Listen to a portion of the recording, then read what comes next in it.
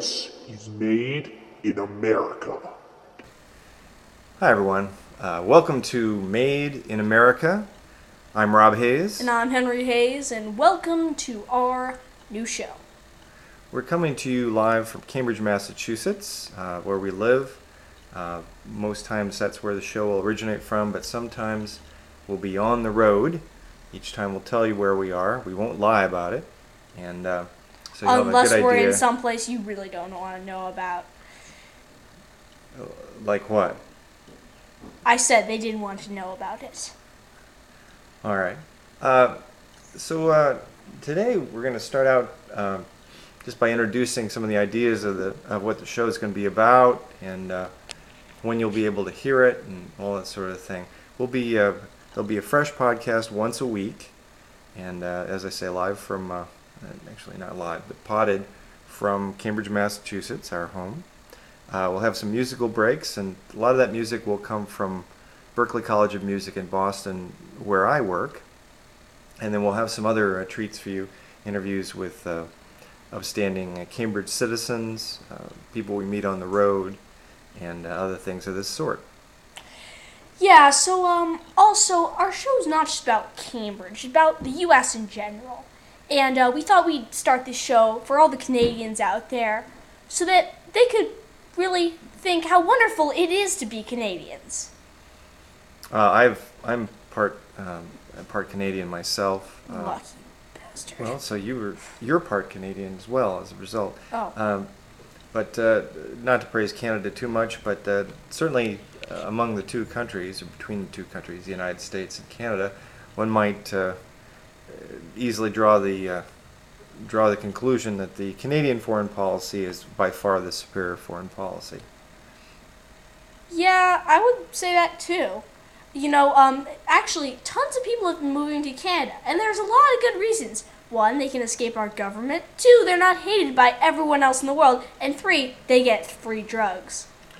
I think what he means is free health care. And it's not free, but it certainly is universal and seems to work very well for the people who live there.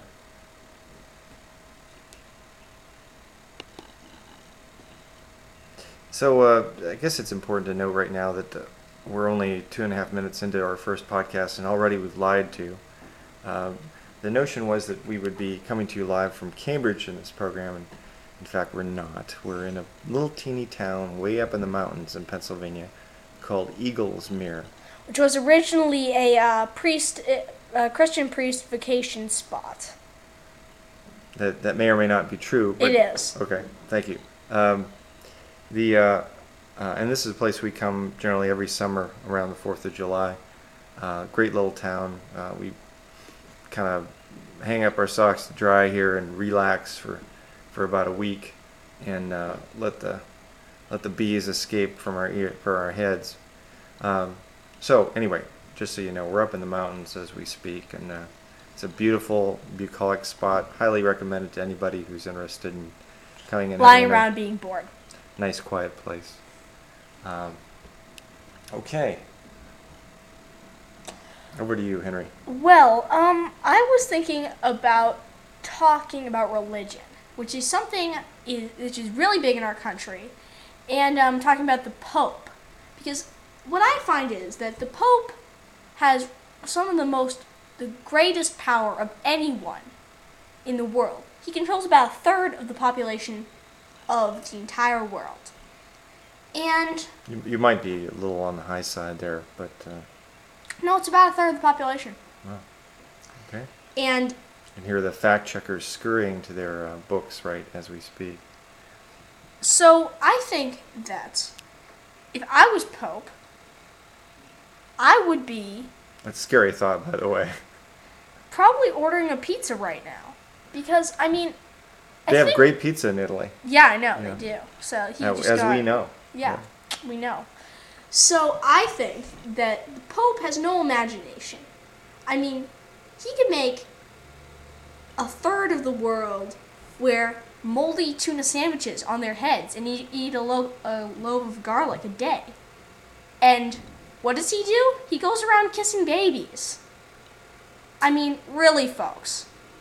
That's no imagination. I'm having a little trouble following this. What is it you're proposing here? The I'm Pope, proposing that Pope performed practical jokes on the faithful?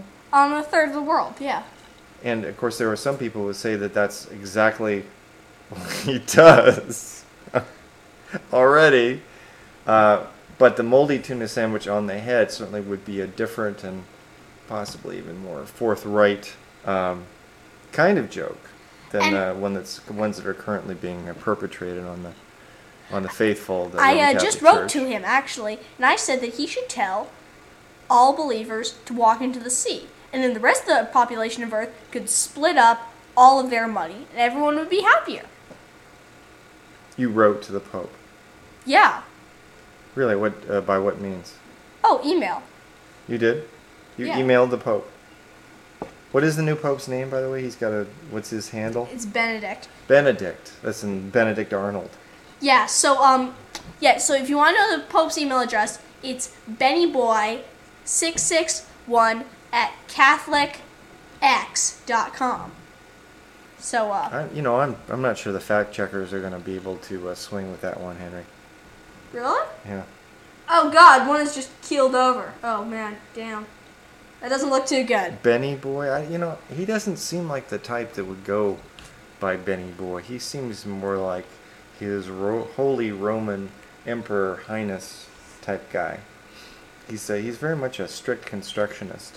Did you know that he is the governor, the president, the dictator, the judge Dictator, really? That's of in the his papers? Vatican. Dictator yeah. of the Vatican. Dictator, let's see. Chairman, single member of the board. Imagine the fact checkers running to their books as you speak. Oh God, no, don't jump out the window, please. No, I didn't mean it. God damn. Oh, I hate to be the one who cleans that up. Ugh, that was not pretty. So the Pope, you've been writing to him? Yeah. He and I are really good friends, me and Benny. Although you share almost nothing in common. No. Um, I met him at a fat camp a couple of years back. a fat camp? Yeah. I don't remember sending you to a fat camp. You've never been fat. Well, you think someone who looks like this could be so sexy without a little help? I don't know. I don't know. I only knew him for a day or two. They sent him away from the fat camp. Yeah? Why? Why did they send him away? They sent him away from the fat camp? I bet you there are child viewers. You don't want to know. Yeah. You bet what?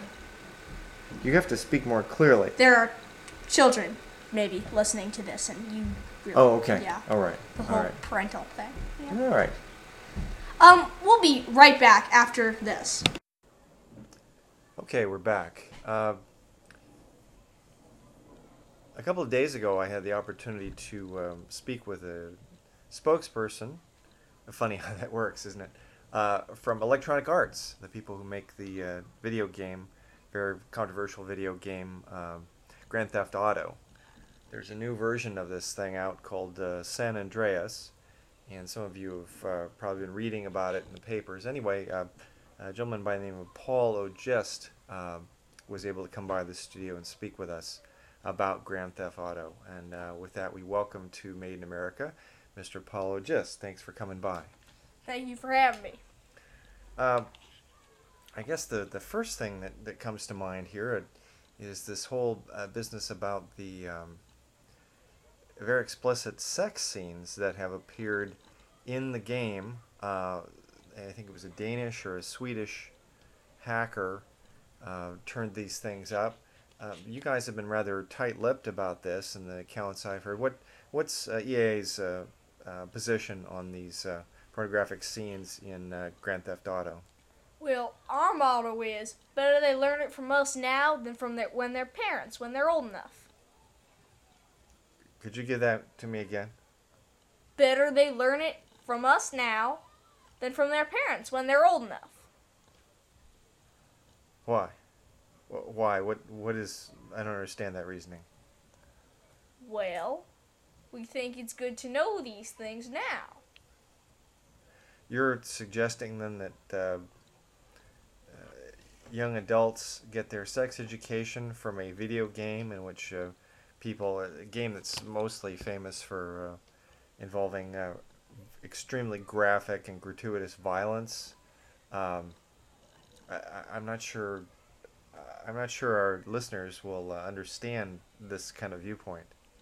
Well, I think it's important to know these things, and what other way to find them out from? All right. Well, let's leave this point. There been for years people have been talking about the video game industry and